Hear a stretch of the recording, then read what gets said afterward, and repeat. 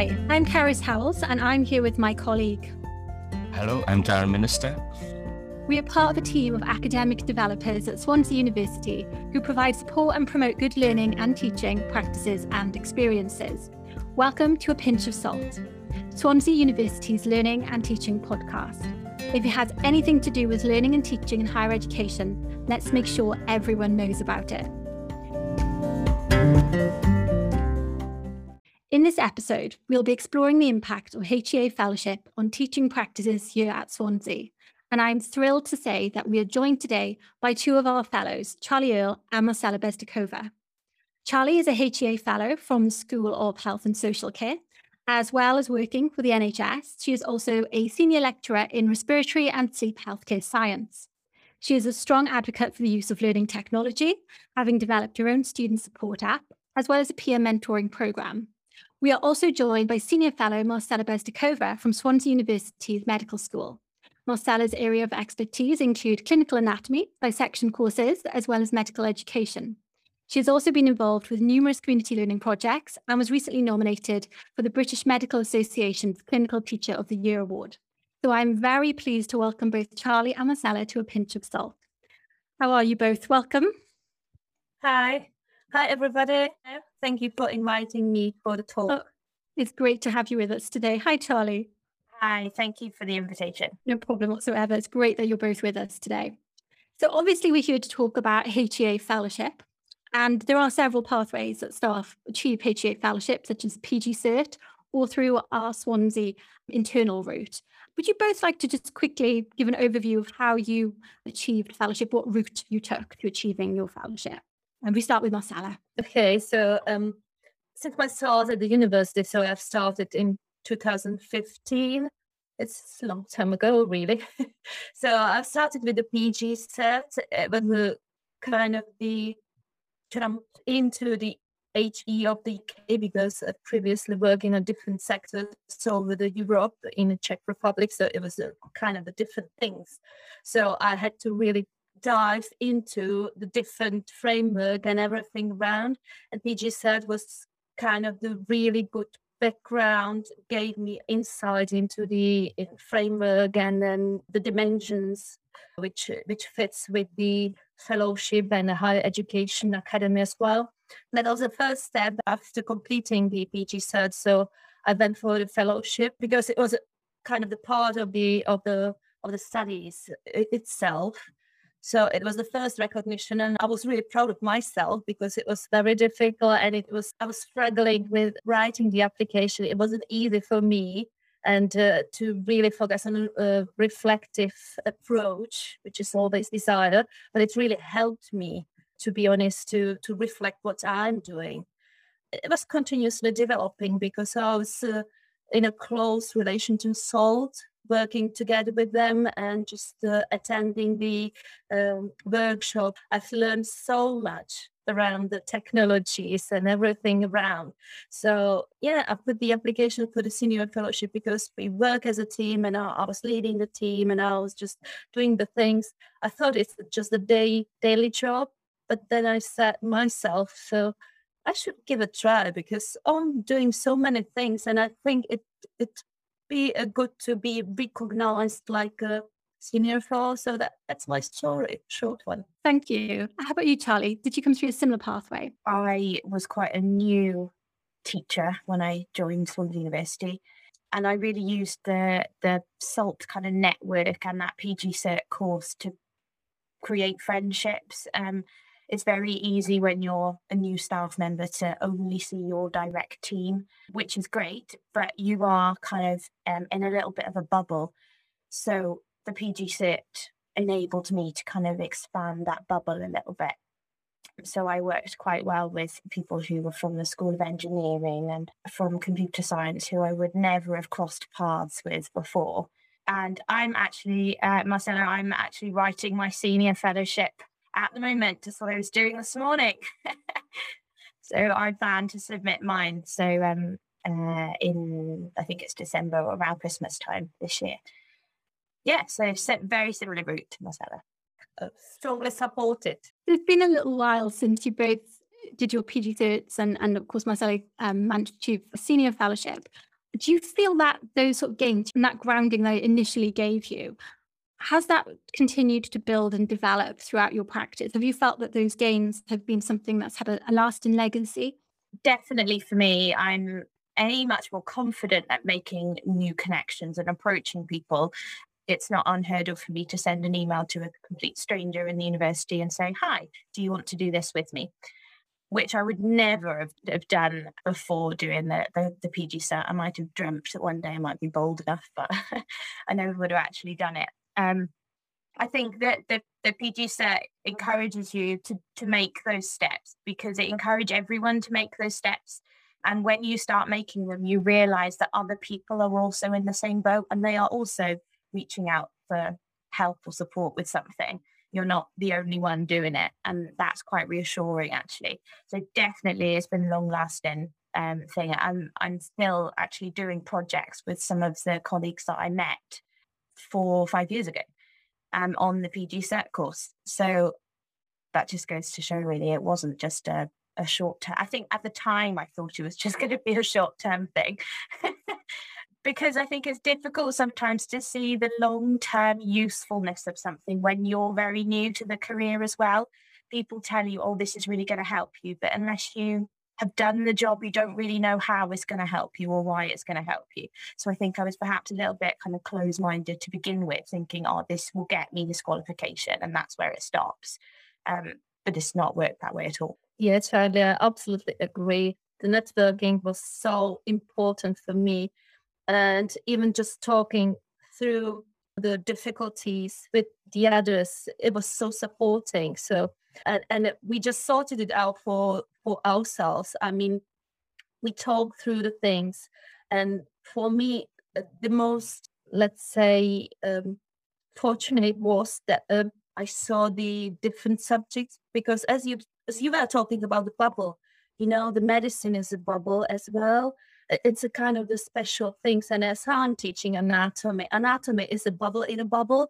So, so it was really, really lovely to meet people across the university and to see how they struggle with teaching practice with different subjects, because they struggle with different things. And that just pick up the small bits which you can use and you never used in your teaching practice. That was really, really rewarding for doing the network with the others. And definitely I keep in touch with the people around, and I keep in touch with the SWOT as well, because there is still something you can improve and you can work on and you can just learn. So this is the continuously developing strategies, just learning, teaching, and reflecting on what you're doing, which is great. So it sounds as if it's had sort of twofold, really, or threefold even. It's kind of helped with your networks, your kind of connections with those outside of your immediate sort of disciplines. But it's also kind of improved your teaching practice and identity. Would that be fair to say? Yes, absolutely. I absolutely agree. And when I was writing my application, so I looked for the mentor from a different field, because they saw the things differently. They just gave me the feedback which I would never just find out in my application. That was really important for me. I think the word identity is quite key there for me, really, because I don't think I really had an identity before I started doing the PG cert, and what that was based purely on those direct people around me. My line manager, my immediate colleagues, and I was very lucky. They were a fantastic immediate team. It's never always enough to just keep with your close little network. And exactly what Marcela was saying, I listened to what other people were struggling with and thought, "No, I don't find that problem. That's really easy to me." And then bits that I was struggling with, they were like, "Oh, well, we have this solution." Even just simple things like our courses, certainly, I don't know if it's the same for you, Marcela, but certainly in my field, the courses are quite small in number. So I wouldn't have to mark 300 papers. I don't have that many students. But for engineering or something, that might be normal for them. So there's different hurdles and different struggles. And that's not to say that my marking could be better or could be more streamlined just because I've got less. It's all about making it more effective for me and for the students.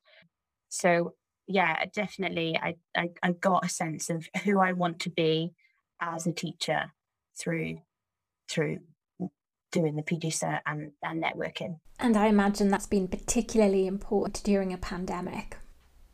I suppose I'm really sort of reflecting back on the last 12 to 18 months. Is there anything then from those last year or so during the pandemic that you'd like to, in terms of your teaching, that you'd like to take sort of forward with you or incorporate into your teaching in the coming years? Yes, absolutely. At the starting of pandemic, it was a nightmare, to be honest, because teaching anatomy in a practical lab with the hands-on anatomy, just, using a lot of resources, human tissue and anatomical models, it was impossible. So that was the part I was struggling a lot, like a practical teaching, practical sessions. Then we have created kind of the studio in anatomy lab, like a playground for us, unfortunately, without the students, without the children playing with us, yeah. But it was a kind of interaction. So the students really appreciated it. Even they couldn't come into the lab. Now they are allowed. And I hope we're going to be back face to face, which is an essential part of my teaching. But I will definitely use what I have learned through this period of time, because I grew with the technologies. I wasn't a supporter for technologies. I'm kind of a practical person, so I would like to just talk to people, and I love the interaction and the immediate feedback, to see also the expression of the faces and everything. But there is a lot of options. You can support the learning of the students online. So I've learned a lot for the interaction, flipped classroom, and the other stuff that can support the students. So definitely I will use the blended teaching and learning model for the future, especially when the number of students are increasing and the facilities doesn't allow us to have face-to-face lectures, for example. But I will also look forward to have face-to-face teaching as well, so it will be balanced, hopefully. The biggest thing that I want to take forward, I guess the top two, is to reduce pressure on myself. I don't like it when things don't work out. So I might plan a lecture and something might not go to plan. For example, I might plan a practical session with groups of 5, and we might have an odd number of students. And it doesn't work if you've got a group of 4 because you planned it for 5. And I really struggle with when things don't go the way I've planned them to go, because they should go smoothly. But I guess I'm much more flexible with my teaching approach now. 1, in terms of how I deliver that, but 2, in terms of how successful that delivery is. I think there's a lot of pressure on every single lecture to be good, of whatever, or at least good or excellent, no matter what content or practical it would have been. And I agree with what Marcela was saying. There are some things that you just simply cannot replicate online. A lot of things you can, but some things you can't. And I think there's a lot of pressure, or it has been a lot of pressure over the last 18 months to force yourself to do that online. And there's been quite a few lectures that I have led. They've gone disastrously. So I just rebooked them and did them a different way. I told the students that it didn't go the way I wanted it to go. I didn't feel that I'd got across what I was aiming to get across, and we just redid them. The students were fine with it because they got two kind of different delivery methods of a similar content. I felt better because I'd learned my mistakes from the first delivery, and it made no difference at all. I just booked it for the next week. So I think, firstly, I'm going to take forward the fact that it doesn't have to be perfect. Things go wrong, technology breaks, internet goes down, the doorbell goes, you don't feel very well, life happens, doesn't it? And the second thing, which has been an unexpected bonus out of COVID, is I ended up forming a bit of a buddy relationship with a colleague. So there's a colleague that I work with in cardiology, a lady called Shannon, and we have a very good relationship because we're slightly competitive. And so we like to show off if we found something new or cool or something that we tried with students and it worked wonderfully well, or perhaps share war stories where it didn't work well.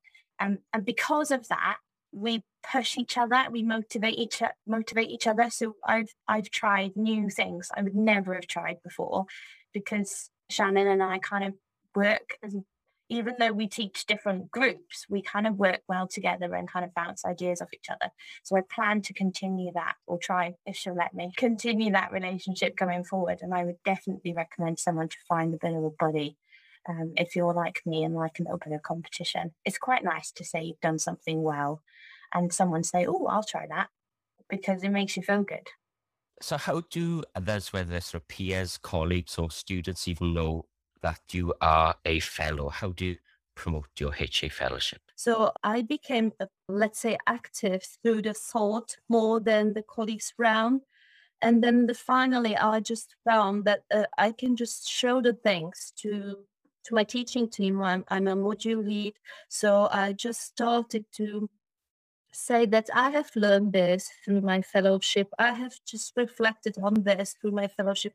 It was the junior teachers who didn't know. And I said, yeah, that's the benefit of the fellowship, because I reflected on myself and I know how it works, so I can just pass it to them. Yeah. And recently, when I became a senior fellowship, so I'm a mentor. I'm also the assessor for the application, Swansea University application route.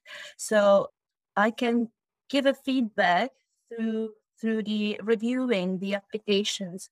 I do the peer review, which also benefits from what I have reached through the senior fellowship application. It was kind of the eye-opening that small things can really help. And the rewarding part of this fellowship is that they said, yeah, it works. Yes, this is good. And this is a really small, tiny change, but it actually impacts on all session, which is great. So that's kind of my dissemination of the fellowship benefits and why it's worth it to write the application and to just get the reward yourself or recognition that what you're doing as a day job is good. I think for me, staff would know that I've got it because I volunteer myself to be an observer and observed for other people who are going through the PG Cert process. As that's one of the modules, is to be observed in your teaching and observe others. Student wise, I hope they've seen an improvement in my teaching. That should indicate to them that I've done some self-development and reflection. Looking back to where I was when I first started and where I am now, they are worlds apart. So I hope that students have seen some change. I did actually have a few students for one of the reflections. I can't remember what module it was now. I asked for some student feedback and I acknowledged that I was doing a qualification and that I could do with some help. And I had loads of students email. They were very supportive that I was learning too. I think it put us in the same boat. It made me a human rather than just a lecturer, I think. I'd quickly pick up on that issue of reflection. And we've mentioned the buddying system. We talked about observations. How easy is it to incorporate reflection into your practice? Is it something that's come natural to you, or is it something that's kind of culturally there within your department? Is it something you've had to work on individually? How does it come about, and kind of how natural was it to incorporate that into what you're doing now? I think for me, it kind of happened quite naturally because I'm quite a self-critical person. Because I have this idea in my head of how it should go. And so by default, I reflect to compare how it went as to how I thought it was going to go. I'm much better at reflecting more neutrally now than I was. And that was something I definitely had to work on, was neutral reflections. So the small wins, even the fact that people turned up, that's a win. People saw the content, they saw its timetabled, and they decided, I want to turn up to this. It sounds really silly, but you have to really think about the small wins, because it's very easy to reflect negatively. And so that's where my mind automatically goes. So I did have to work on a more neutral reflection. The observation for me is a little bit difficult in the team because we are a really small team. So we work together all the time. So we generally talk. It's kind of the informal observation. And through the session, we help each other. So just saying, so you might use this, you might, just kind of the things. But for kind of the observation, I had the experience with as you said, Charlie, about the engineering. So I was targeted by junior teacher to do the peer observation of the lecture of like almost 300 students. It was a good lecture for me as well, because I usually use the interaction. I like the interaction, as I said before. I was sitting as one of the students, and I said, well, it's really difficult to keep attention of the students. And I try to be a teacher in front of the students and trying to deliver the subject he was delivering. So it was a kind of reflection also for myself to see, oh my gosh, this is really difficult. Yeah. So and then afterwards discussion and the view of the teacher who was like observed. So I would say, okay, come and just see what I'm doing, because you see the different bits. And I think the observation is very helpful for seeing a different bits, like a mirror thing. Yeah, so very useful. It sounds like you've both some really great experience with reflection, and it's really helping you to develop your practice. Obviously, reflection is just one aspect of your fellowship application. But I was also wondering, I mean, Charlie, you're probably very familiar with this if you're going through your senior fellow application right now. UKPSF, having to map your Ks and your Vs, your knowledge and your values. I mean, how are you finding it? And also, do you feel like it has any sort of significant impact on the way that you're approaching your teaching then, shall we say, in the real world? Honestly, I find mapping quite hard, which is ironic because a whole section of my work is teaching students how to map work to a portfolio. So pot, kettle and black come to mind. Yeah, it's very different. It's difficult when someone has written some text that you have to map, and you have to work out whether you're molding your situation to fit the text or the text to fit the situation, because it doesn't ever fit perfectly. And the framework concepts are purposely vague so that people can map them. You have kind of peaks and troughs in, this is a really good example, and you can map it to loads of things. And if you're struggling to map something, it's the wrong example. That's the only thing that I found. But the only way I know that is because I've already written it and I can't map it. So it doesn't actually save me any time because I've already written it. But it helps me identify the better things to put into the application. I probably write 1.5 times what I actually submit, because anything that I find difficult to map, I just take out. If I can't map it, then they're not going to be able to work it out, are they? All right. So my first application, it was very difficult. I agree, Charlie. So it was kind of to map it appropriately to what it actually means. If you're writing something down and what does it mean? So that's linked to the area of activity. And then I realized some bits are actually cross-referencing. So you find you're doing one thing, but it links to the different ones as well. What was really helpful for me when I was doing the reviewing of the application of fellowship, that was much easier than I was writing in and mapping in my writing. You're absolutely right, yeah. So because you see and you read and you see and you say, okay, so he forgot this would be mapped to the different area.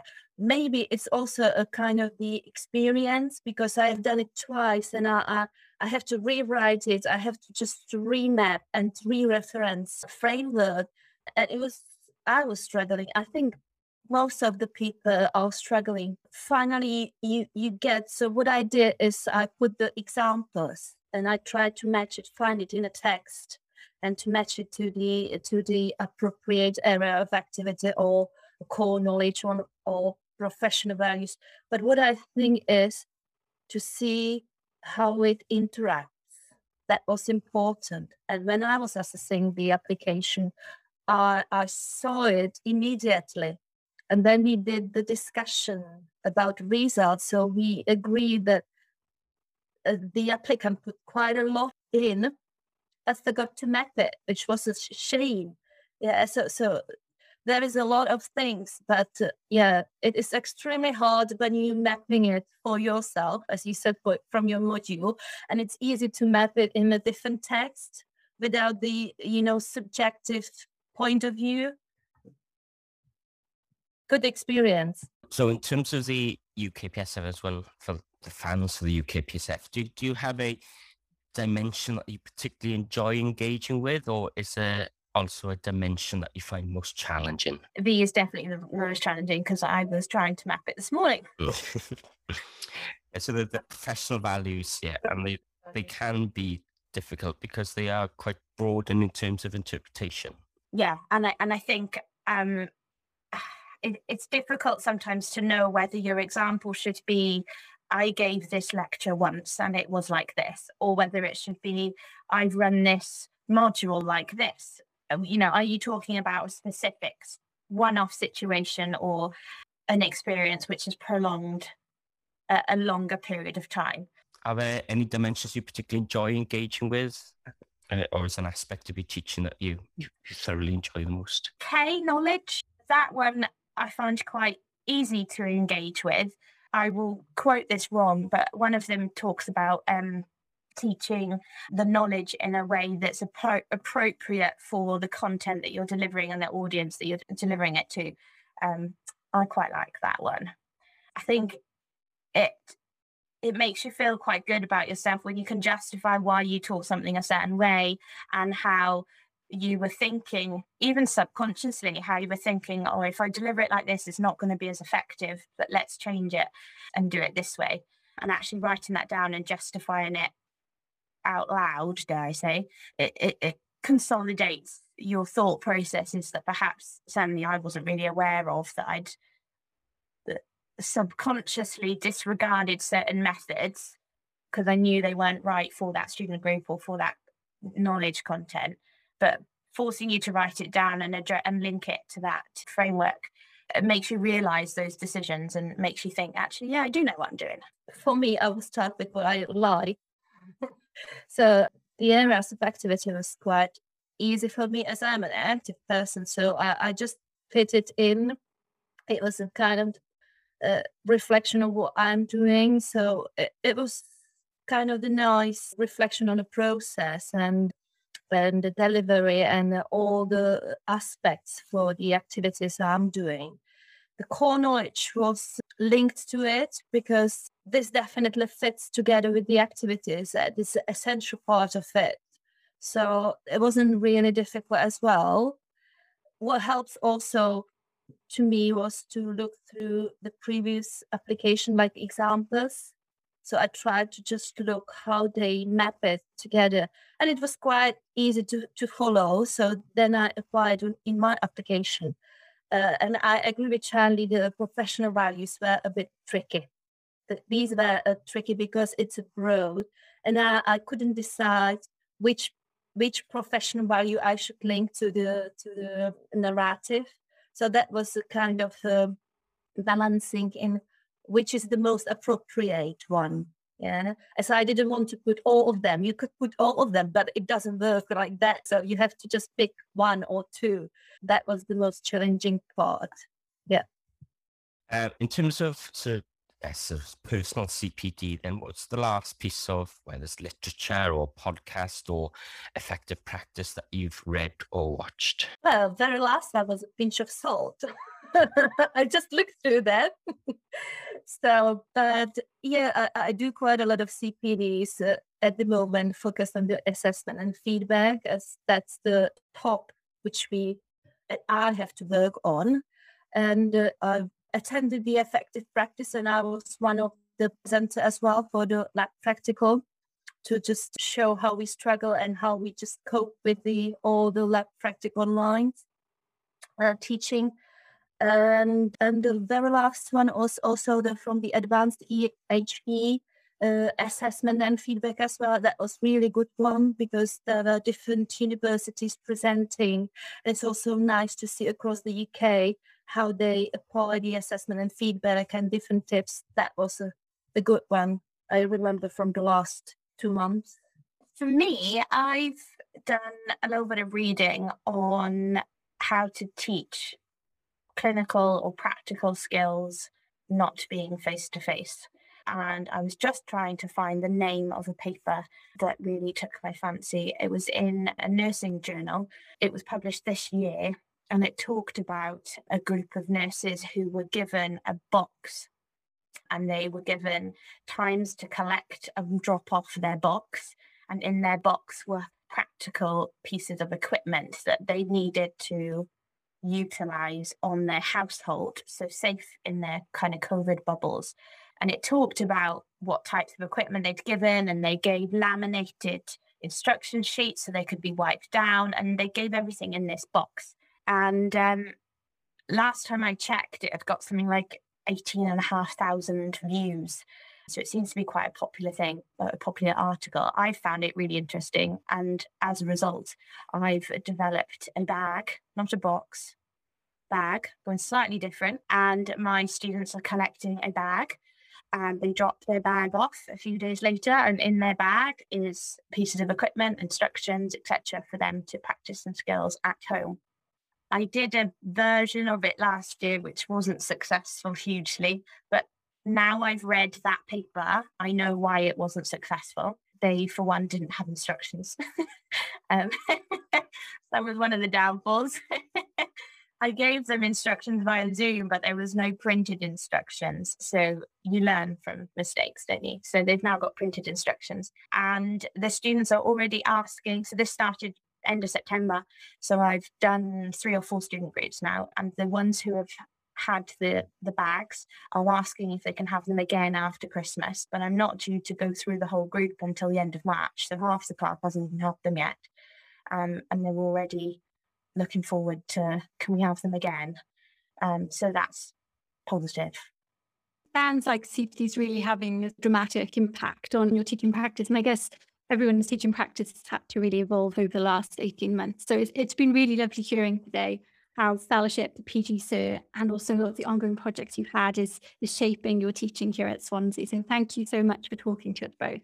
We just have a couple of slightly softer questions. We call them our salty questions. So they're a little bit lighter hearted. They're not too grueling. So first off, what is your favourite memory of teaching at university? So in higher education, what was your favourite memory?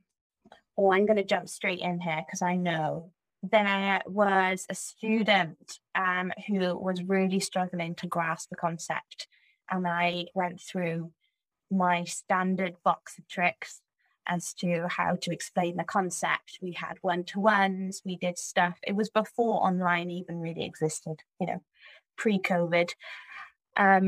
So we had one-to-ones. I had them into my office. I did like peer work with them so they could try and learn off each other. But I'd ask them to pick their peer, and then I swapped their peer. So I chose someone for them to pair up with, and they got it. And I watched that light bulb, and they were like, this is it. And despite all of my efforts, it wasn't me that showed them the right way. It was another student. I felt so proud of that student, because that student had learned the concept I was trying to teach. They'd finally got it. Everything made sense to them now. And they'd got it with their friend or a new friend. And it definitely taught me that I'm not the only one that can teach. Use the classmates, because they can definitely help out in situations that perhaps you can't get through to a student. For me, that was the very first lecturing the medical students, the first year students. It wasn't here, it was there in Czech. And the group was really competitive.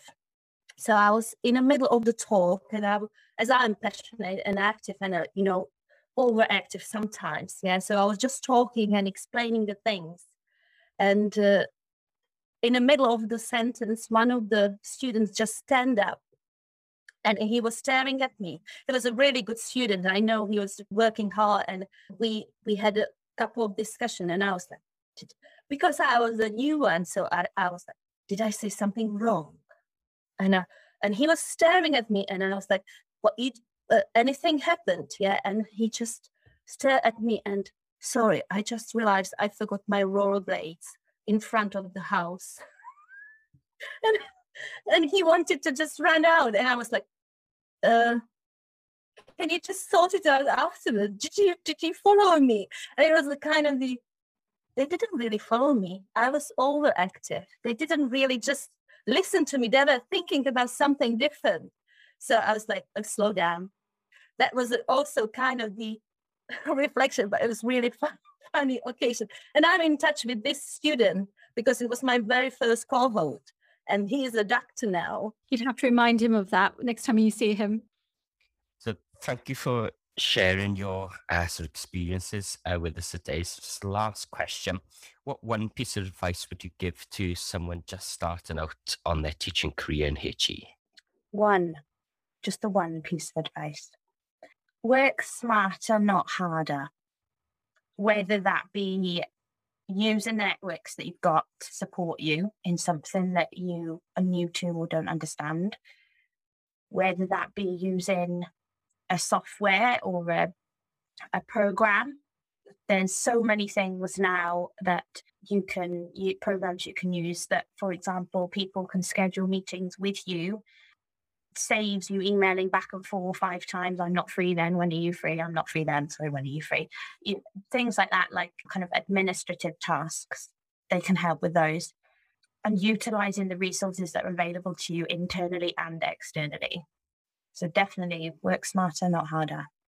So from me, just one year. So take the good with the bad. And don't forget, you are not the only one who struggles. We all have started at a certain point, and through the work, through the motivation, networking, everything. So you make it better. That's only the kind of the determination. And for me, being a teacher is like, think about what do you like the most on teaching? Why are you doing that? So that might be also kind of the motivation. So yeah, that's kind of the message overall. I think what you've said there, and Marcela, is really good. Take the good with the bad, and don't expect to ever not have the bad with the good. I still have lectures that don't work out, and I've been teaching for 7 years. I'm sure people who have been teaching for 20, 30 years still have the same. So yes, I agree. I am teaching more than 20 years and agree absolutely. Yeah, so I think that's a really good thing.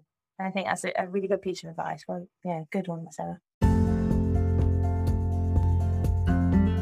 Fabulous, thank you. And on that note, I think that's a really great place for us to close today's discussion. Thank you both so much for joining us. I really, really enjoyed talking to you. So thank you. Thank you. Thank you very much.